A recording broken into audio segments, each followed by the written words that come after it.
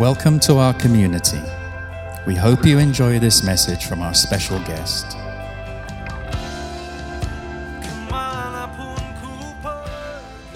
Selamat pagi.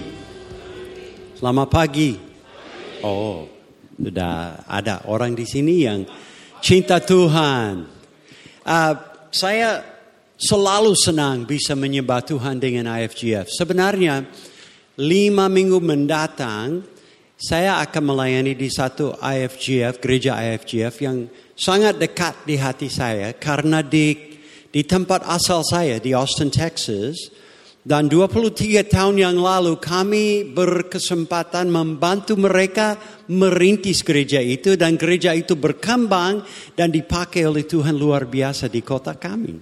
Jadi saya selalu menghargai pelayanan IFGF. Dan juga Pastor Don, saya sangat hormati dan kami teman baik dan juga Pastor Jason dan teman-teman kami di sini. Sebelum kita mulai firman Tuhan, ada cerita yang nyata. Ya. Ini terjadi di generasi sebelum saya. Orang misionaris dari Amerika datang ke Indonesia dan pada waktu itu tidak ada persyaratan untuk mereka ikut sekolah bahasa. Nah, sekarang ada persyaratan, harus sekolah bahasa. Tetapi dulu tidak, sehingga ada seorang misionaris yang datang yang seorang pengkhotbah yang mahir. Dia orang yang sangat populer baik di Indonesia maupun di Amerika. Tetapi di Indonesia jelas selalu didampingi oleh seorang penerjemah. Dan dia melayani dan sering diundang di seluruh Indonesia memberi khotbah di mana-mana. Dan beliau sempat pulang ke Amerika cuti seperti Pastor Don sedang melayani di gereja-gereja di sana. Dan ada ada kebaktian misi yang berjalan selama 4 hari di gereja besar. Dan banyak misionaris tetapi orang dari Indonesia ini, misi Indonesia, pengkhotbah. Dan tiap malam dia berkhotbah dan orang diberkati. Dan malam terakhir dia diundang tutup kebaktian misi yang besar dengan doa. Dan pendetanya berkata, mari, atau bahasa Inggris, let's let our brother from Indonesia come and pray in that beautiful language. Biarlah dia datang dan berdoa di dalam bahasa yang Indonesia, bahasa indah itu. Dan teman kami agak gemetar karena dia belum bisa berbahasa Indonesia. Dan kalau dia berdoa dan minta maaf, saya tidak bisa berbahasa Indonesia, pasti orang kecewa dengan dia. Jadi dia ada ide waktu dia mendekati mimbar untuk doa penutup untuk seluruh 4 hari itu. Jadi dia mendekati mimbar dan berkata, let us pray. Bapa kami di dalam surga.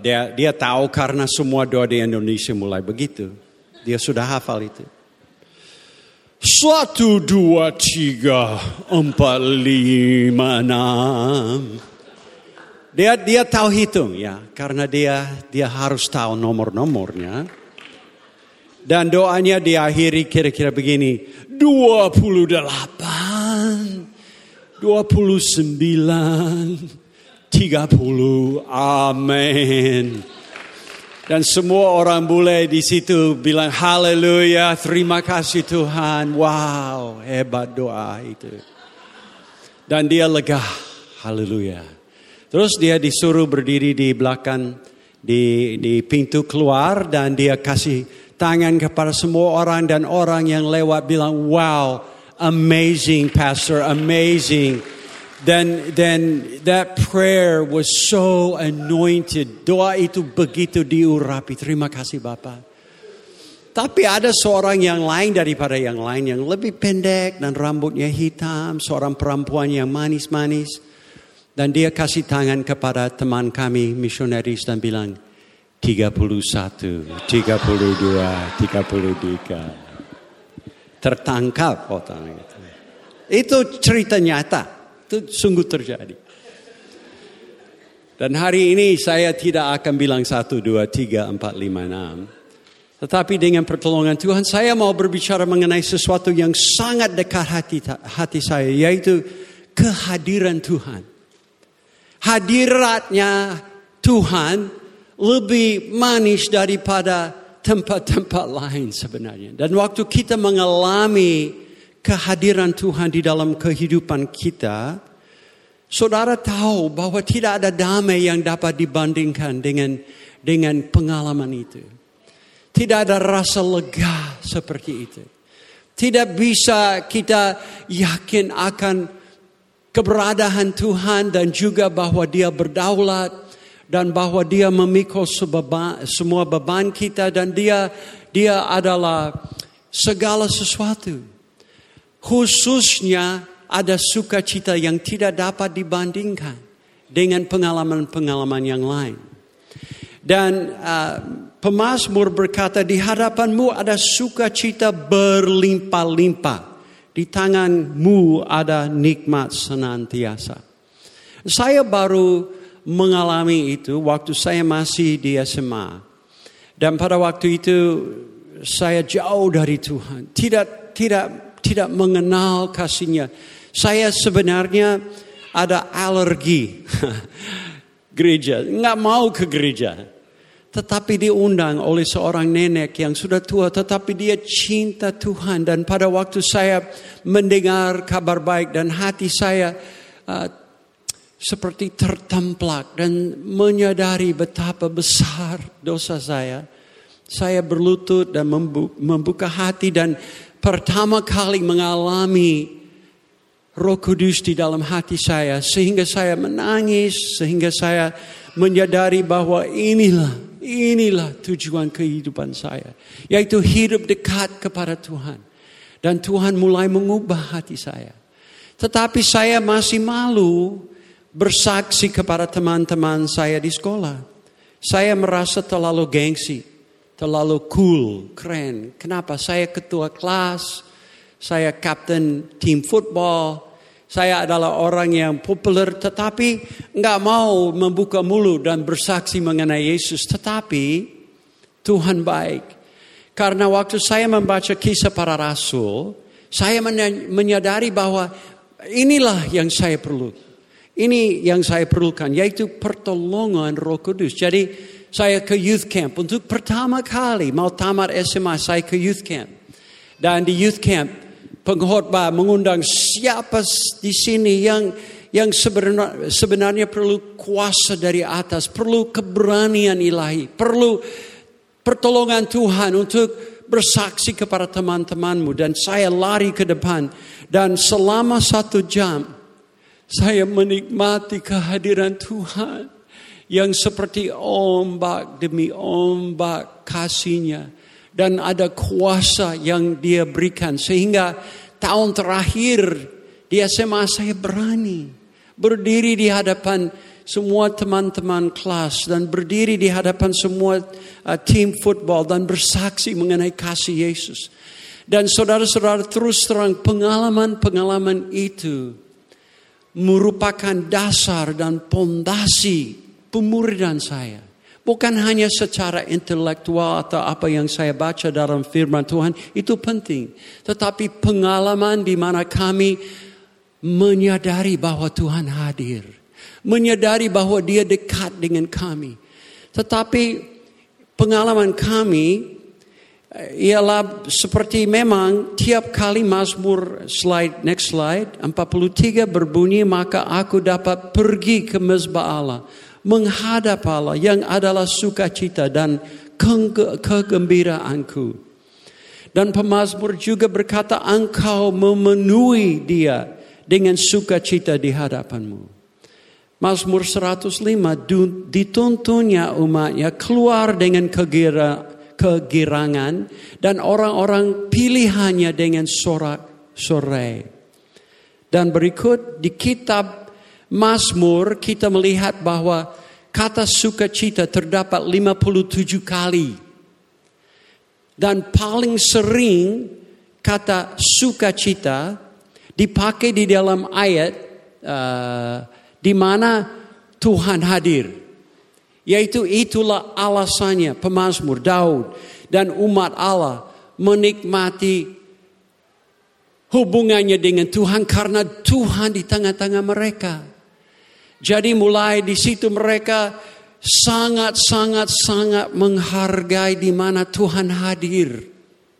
Di mana mereka dapat pergi ke kemah suci dan bisa berjumpa dengan Allah karena Allah hadir di situ. Dan di dalam hati Raja Daud adalah kerinduan untuk membangun sebuah bait Allah di mana umatnya dapat datang dari jauh dan berjumpa dengan Allah. Karena disitulah kita bisa tahu bahwa kita diterima oleh Allah, bahwa Dia memberkati kita dan tempat kebahagiaan. Tetapi saudara-saudara, kita yang tahu Alkitab, tahu bahwa mereka hanya mencicipi itu kehadiran Tuhan.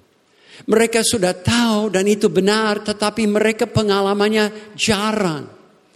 Dan mereka hanya di satu tempat dapat berjumpa dengan Dia.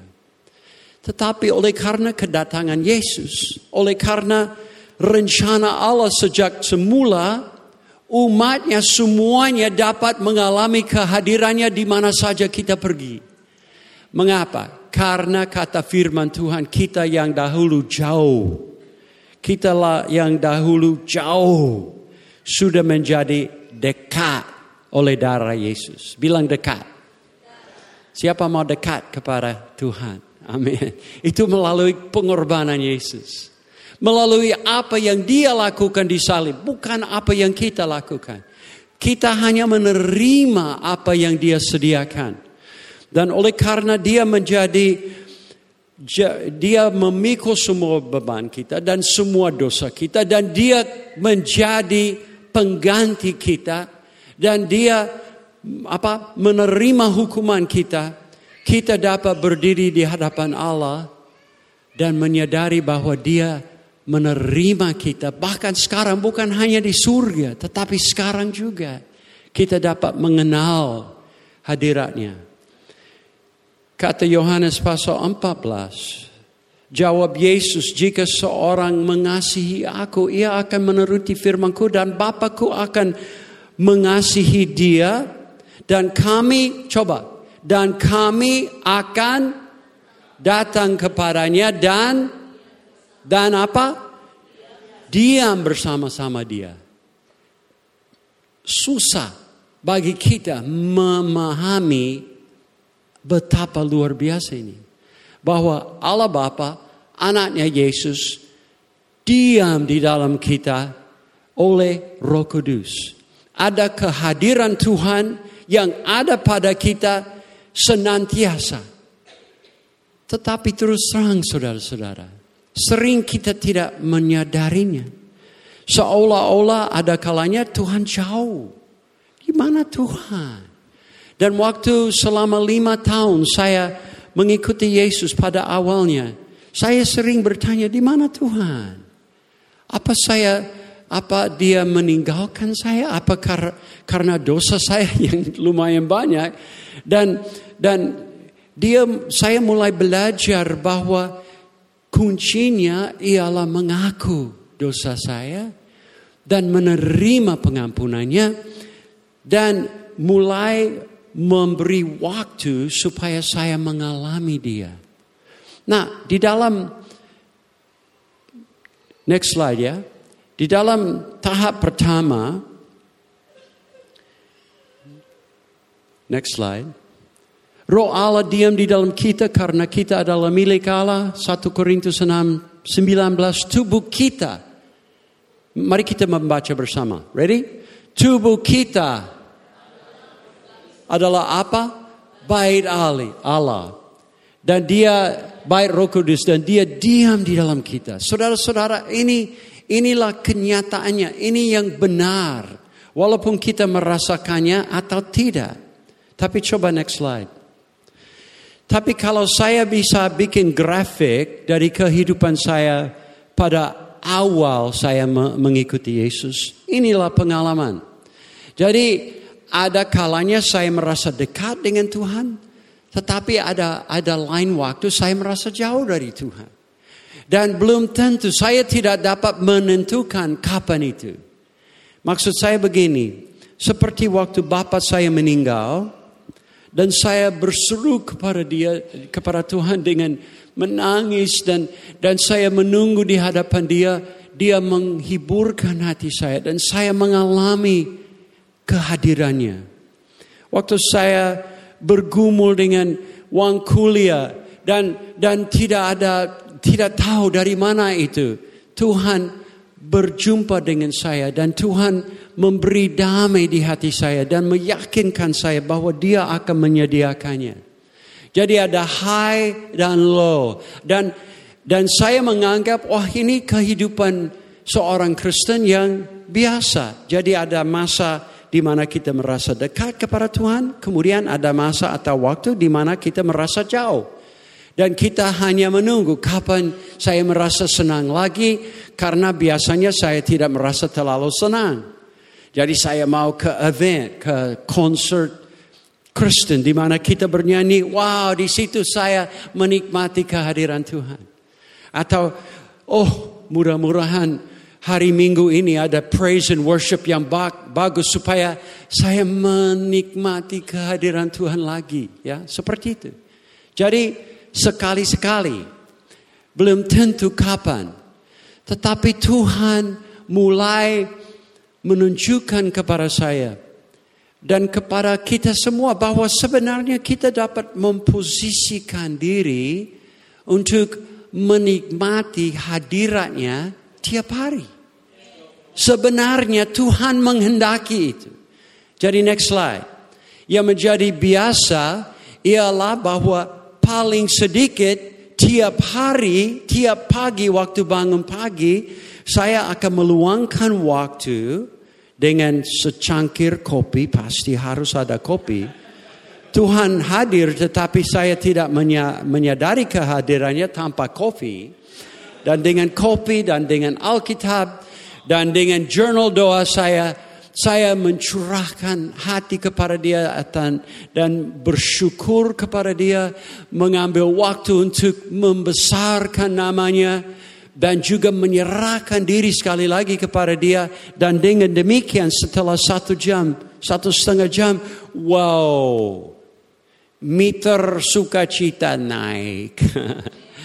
Meter damai naik. Rasa berkemenangan naik. Beban-beban yang ada pada hati saya waktu saya mulai berdoa sudah saya transfer ke rekening Dia. Dan ada sukacita. Itu sebabnya saya berdoa tiap hari. Mengapa? Karena saya suka hidup dengan kesenangan kehadiran Tuhan. Bukan karena saya layak. Tidak. Dia sudah hadir. Tubuh saya adalah bait Allah. Tubuh saudara adalah bait Allah. Kehidupan kita disertai oleh Dia. Kita ada di dalam Dia dan Dia ada di dalam kita. Tetapi kita harus peka terhadap kehadirannya.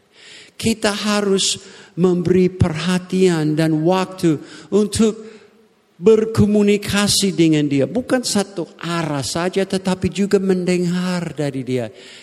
Sehingga hati kita menjadi dekat kepada Dia. Dan memang Dia hadir.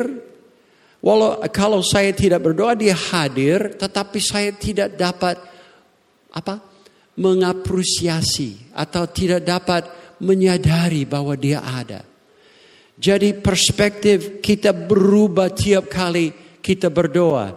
Jadi ini dapat menjadi biasa, di mana tiap hari walaupun kita down dapat bangun, dapat dekat dengan Dia. Amin, saudara-saudara. Enggak usah tunggu sampai hari Minggu.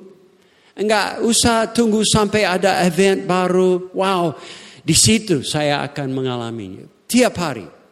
Nah, terus terang, ada tahap ketiga yang belum saya capai. Ada tahap ketiga yang menjadi fokus saya sekarang. Walaupun sudah tua, saya belum capai ini. Yaitu di mana level berikutnya. Next slide. Di mana kita dapat hidup sepanjang hari.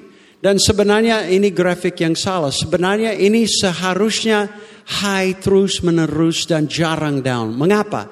Karena bisa dari pagi sampai kita tidur, tiap saat kita dapat menikmati kehadirannya. Itu goal saya.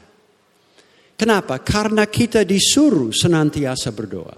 Karena kita diciptakan untuk berfellowship, bersekutu dengan Tuhan. Tiap saat kita bangun dan juga waktu kita tidur. Jadi kita diciptakan hidup dekat kepada Tuhan sehingga kita selalu ada pembicaraan, selalu ada kesempatan untuk menyerahkan kepada Tuhan apa yang kita hadapi, apa yang kita gumuli. Jangan khawatir tentang apapun, tetapi senantiasa dengan setiap hal serahkanlah bebanmu kepada Tuhan. Serahkanlah permintaan kepada Tuhan. Dan juga setiap saat kita bisa bersuka cita di dalam Dia. Nah, saya belum sampai. Bahkan kalau biasanya 1-2 jam saya berdoa pagi, ada kalanya siang seolah-olah Tuhan tidak ada. Maksudnya saya seperti lupa bersandar kepada Tuhan. Atau lupa bersyukur kepada Tuhan. Atau lupa menyerahkan beban saya kepada Tuhan. Atau lupa minta hikmat dari Dia. Tetapi Roh Kudus sedang bekerja di dalam hati saya. Dan Tuhan begitu sabar.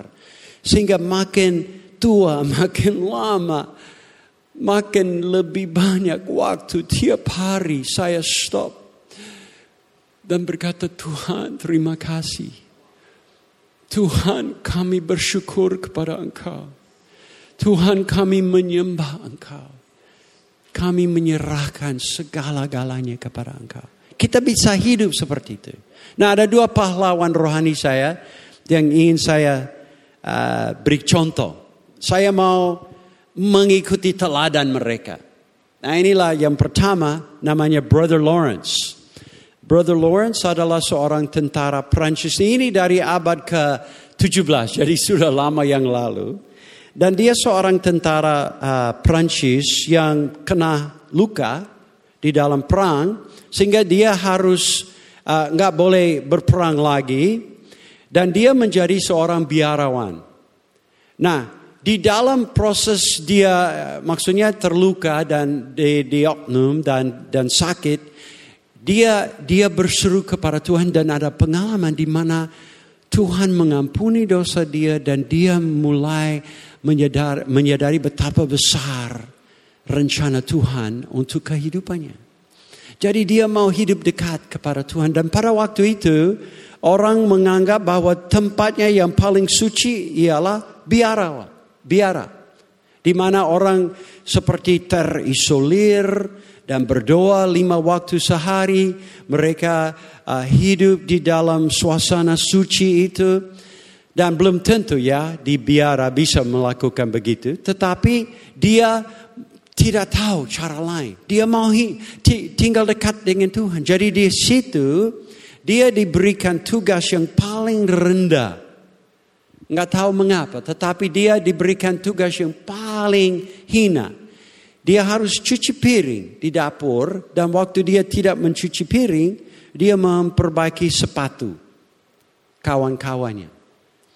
Tetapi yang terjadi ialah si Brother Lawrence, dia mulai menyadari bahwa bahkan di dalam tugas yang simple atau tugas yang tidak disukai oleh orang lain, cuci piring di dapur, dia dapat menikmati kehadiran Tuhan. Dan dia dapat memuji, bernyanyi, berdoa,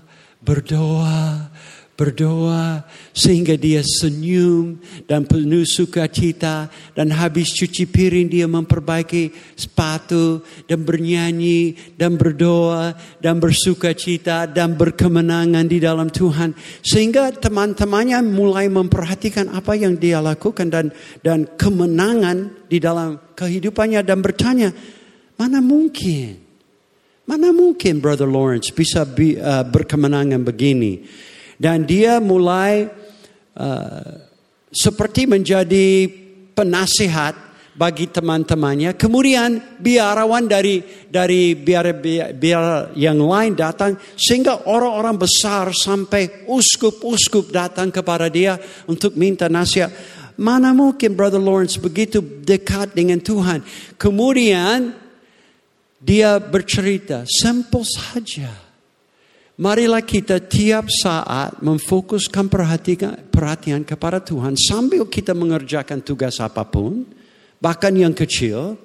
Dan marilah kita ada hubungan erat melalui doa, melalui merayakan kebaikan Tuhan, melalui penyerahan total tiap saat.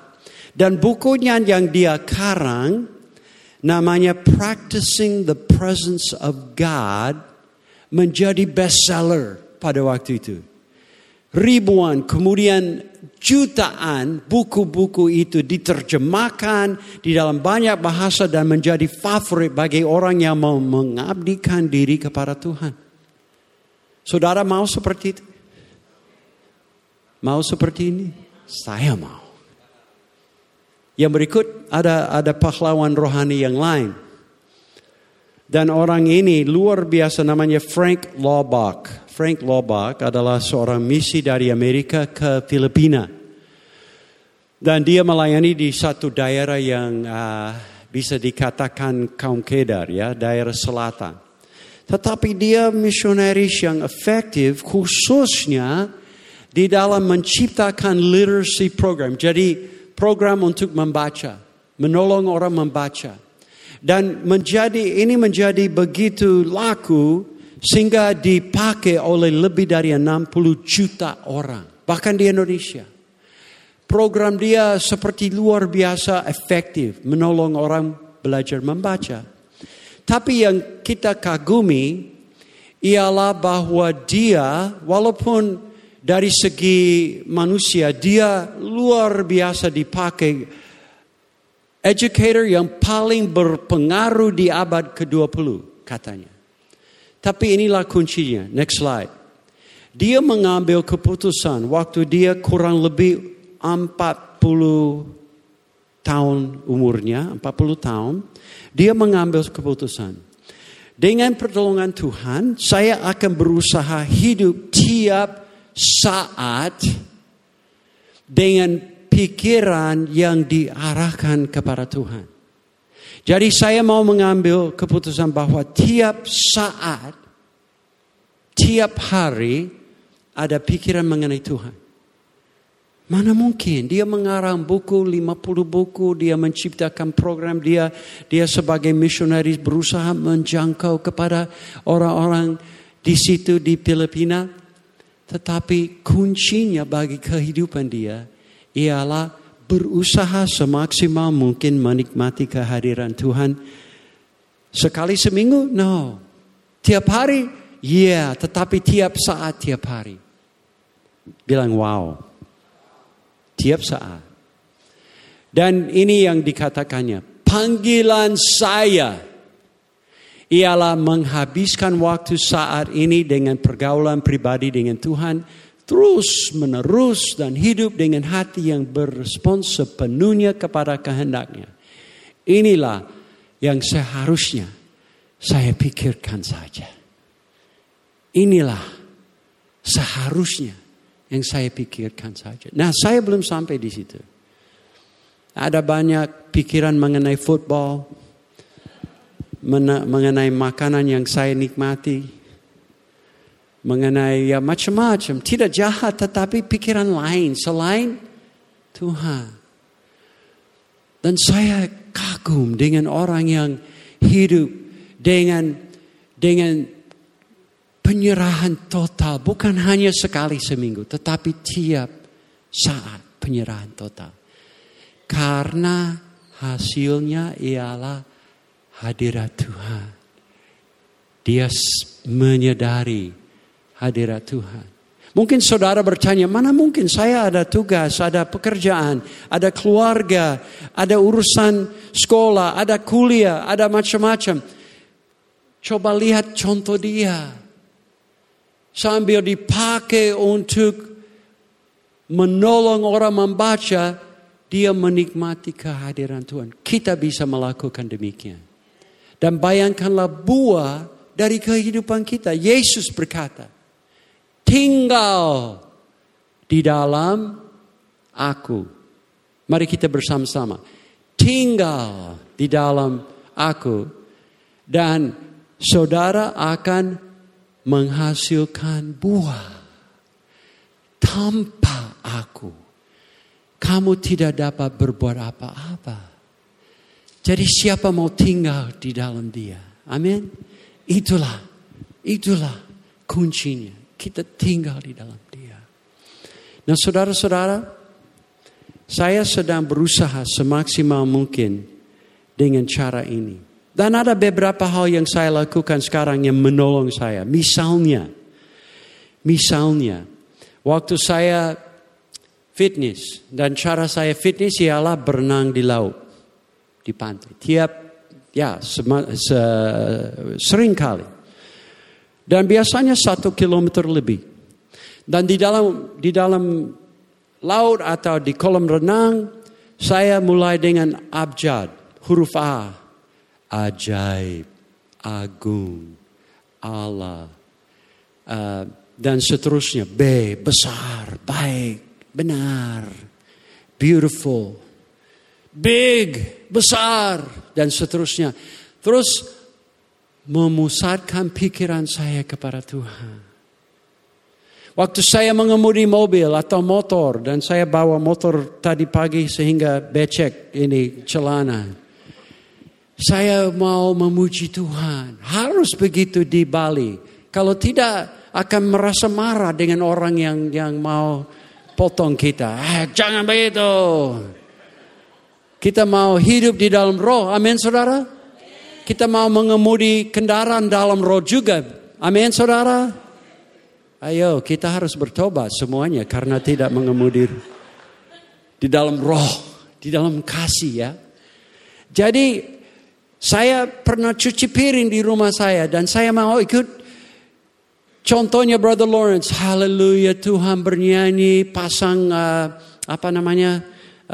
YouTube Hillsong bernyanyi menyembah Tuhan.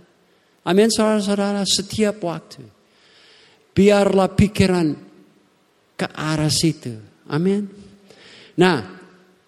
Hari ini saya mau memberikan 2 tugas PR. Nah, 1 tugas PR ialah yang pertama bagi orang yang belum ada kebiasaan bangun pagi dan berdoa. Nah, saya heran bahwa ada orang Kristen yang ini kurang biasa atau belum biasa. Kata firman Tuhan, carilah dahulu apa? Facebook. Carilah dahulu dunia dalam berita. Atau carilah dahulu menyapu halaman. Gimana? Apa yang dikatakan? Carilah dahulu apa? Dan apa dahulu? Apa artinya dahulu? The first thing. Amin? Jadi besok pagi, bangun pagi. Dan bagi saudara yang belum biasa, inilah tugas PR-nya. Next slide. Membuat janji berjumpa dengan Tuhan besok pagi. Meluangkan waktu. Dan saya perlu waktu paling sedikit 1/2 jam. Tetapi biasanya 1-2 jam. Tapi bangunlah pagi. Mulai dengan mengingat berkat-berkat Tuhan dalam kehidupan saudara. Ini saya lakukan tiap hari. Saya membuat list. Berkat-berkat Tuhan. Terus dengan list itu saya mengucap syukur. Tuhan, thank you. Thank you Lord for blessing me today or yesterday. Jadi selama 24 jam sebelumnya. Dan dengan itu biasanya sudah setengah jam saya hanya bersyukur.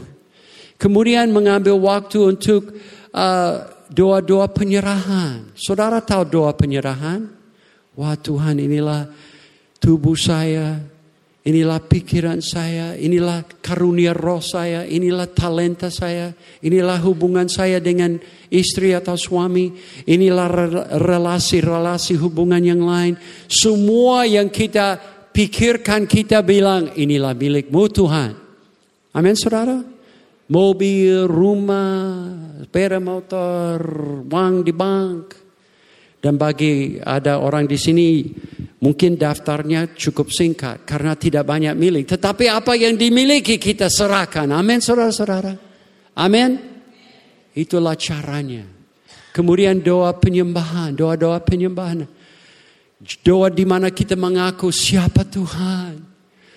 Namanya, karakternya, sifat atau cita-citanya, ciri-cirinya, wataknya. Kita mengagukan dia dan mengagungkan dia. Kita bernyanyi dan lain sebagainya. Kemudian dengan doa-doa yang lain. Beban-beban, permohonan. Seperti bulan lalu kami bercerita mengenai permohonan. Kita memanjatkan permohonan-permohonan. Amin saudara? Siapa di antara saudara yang berani berkata, besok saya coba ini. Kalau belum biasa, coba angkat tangan. Jangan malu. Oke, bagus. Saya senang bahwa ada beberapa yang bilang saya mau memenuhi tugas ini. Nah, tugas berikutnya adalah bagi saudara yang sudah biasa dengan berdoa pagi. Oke? Seperti saya, sudah biasa. Tiap hari berdoa pagi. Ini yang berikutnya. Tetapkanlah atau set alarmmu, dan tiap HP ada alarm kan? Kalau tidak pakai arloji, dan ini yang kami lakukan di gereja saya kira-kira 10 tahun yang lalu. 500 orang lebih berkomitmen melakukan tugas PR ini. Selama 1 minggu, saya minta cuma 1 minggu, coba. 1 minggu. Set alarmmu untuk setiap jam. Nah, jangan waktu tidur, tetapi waktu bangun, kan? Saya sendiri tidak berani tiap jam malam. Tapi mulai waktu saudara bangun, setiap jam berarti, atau misalnya gampang jam 8, kemudian jam 9, jam 10 dan seterusnya. Dan waktu alarm berbunyi, mengambil waktu 3 menit. 3 menit aja. Oke, mari kita berdiri. Kita akan latihan ini dulu. Silakan berdiri. Jadi kita mulai dengan doa-doa ucapan syukur. Berapa menit? 1 menit. 1 menit. Dan ini yang kami lakukan. Bahkan saya memimpin meeting dan alarm berbunyi dan saya minta maaf atau mohon diri dan ke toilet. Tutup pintunya dan bersyukur 1 menit. Kemudian doa penyerahan 1 menit. Kemudian doa apa? Doa-doa apa? Penyembahan. Diulangi lagi. Ucapan syukur. Penyerahan. Kemudian kita akan latihan supaya saudara tahu. Ini tantangannya. Undangannya. Lebih tepat undangan. Ikut saya. Ready? Mari kita mengambil 1 menit untuk doa ucapan syukur. Apa saja yang saudara pikirkan mengenai Tuhan. Ayo kita setiap berkat datang dari Dia. Saya akan hitung waktunya. Ready? Go. 1 menit saja. Tuhan terima kasih. Kau berada di sini. Dengan suara saudara. Jangan diam.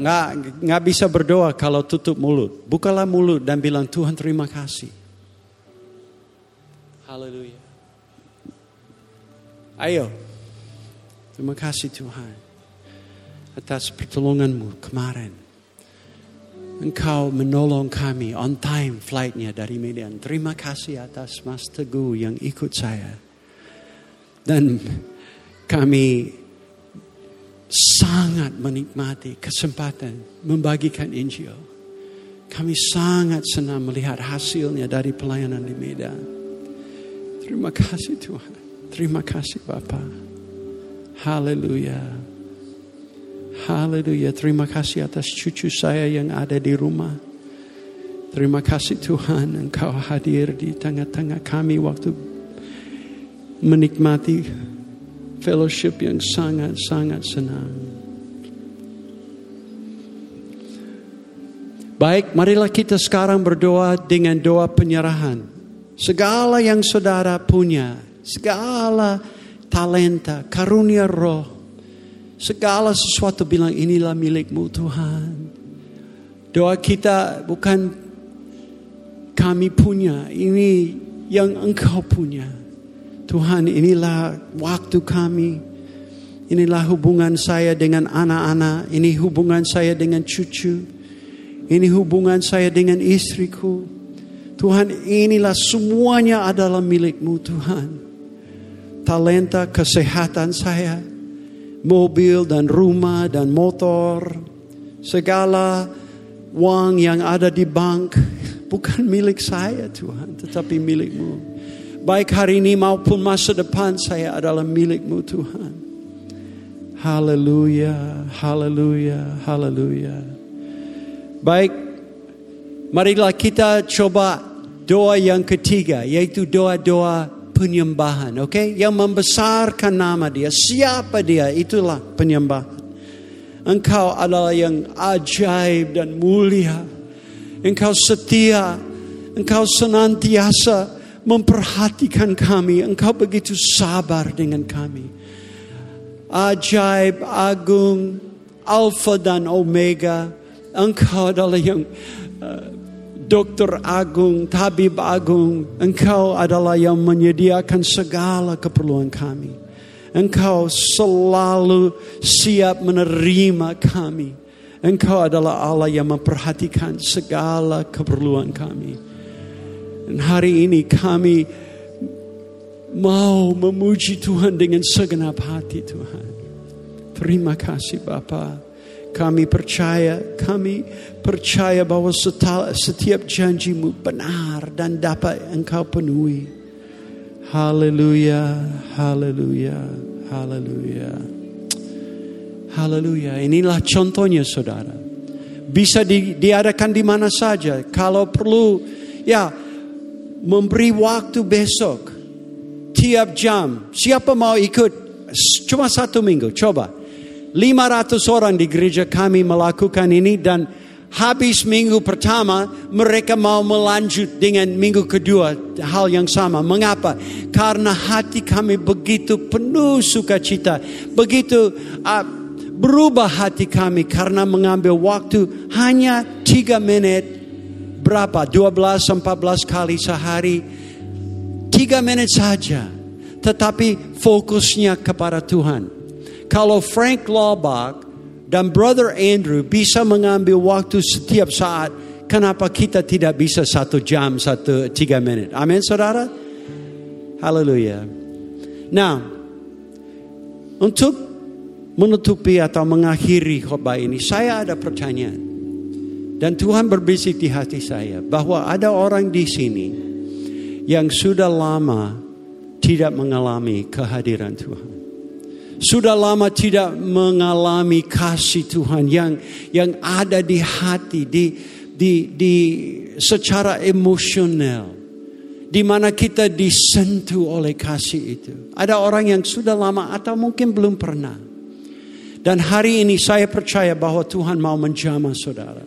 Hari ini Tuhan mau berjumpa dengan saudara. Hari ini Tuhan mau menampakkan diri kepada saudara yang rindu Dia. Raja Daud rindu kehadiran Tuhan. Tetapi dia tidak tahu bahwa dia belum mengalami apa yang kita alami. Yaitu melalui Yesus kita dapat menikmati Dia. Kalau saudara mau didoakan, saya mau berdoa untuk saudara. Untuk mengalami satu ombak kasih Tuhan yang segar, yang baru, yang nyata di dalam kehidupan saudara. Ada yang mau itu? Silakan angkat tangan, kami akan berdoa. khusus untuk saudara. Haleluya. Baiklah, bagi saudara-saudara sekalian, mari kita semua membuka tangan seperti ini, yaitu posisi untuk menerima. Waktu kita berdoa, kita sedang menerima dari Tuhan. Itu sebabnya kita mau berdiam diri. Dan saya mau berdoa dengan berkat Tuhan bagi saudara. Dan sesuai dengan apa yang ditulis di dalam kitab Efesus, saya berdoa agar Tuhan kirim kepada saudara satu pewahyuan, satu pengertian baru bahwa betapa luar biasa harapan yang Tuhan berikan kepada saudara. Betapa besar warisan yang Tuhan sediakan bagi kita, bukan untuk masa depan tetapi untuk hari ini. Dan betapa besar kuasanya bagi saudara dan saya. Betapa besar kuasanya untuk bilang no kepada hal-hal distraction. Dan yes kepada undangannya untuk mendekati dia. Dan membuka hati dan menerima kasihnya. Dan kiranya kasih yang tidak dapat dibandingkan datang dan memenuhi saudara dengan cara baru yang lebih dalam, yang lebih manis, yang lebih luar biasa yang pernah saudara alami. Baik hari ini maupun besok dan lusa, selama minggu ini saudara akan disegarkan luar biasa karena saudara mengambil waktu untuk memposisikan diri menerima itu. Berikan kepada kami kepekaan terhadap suaramu, kepekaan terhadap kehadiranmu. Dan kiranya sukacita dan damai sejahtera dan kemenangan dan hikmat dan sukses memenuhi kehidupan kami. Di dalam nama Yesus kami berdoa. Amen. God bless you.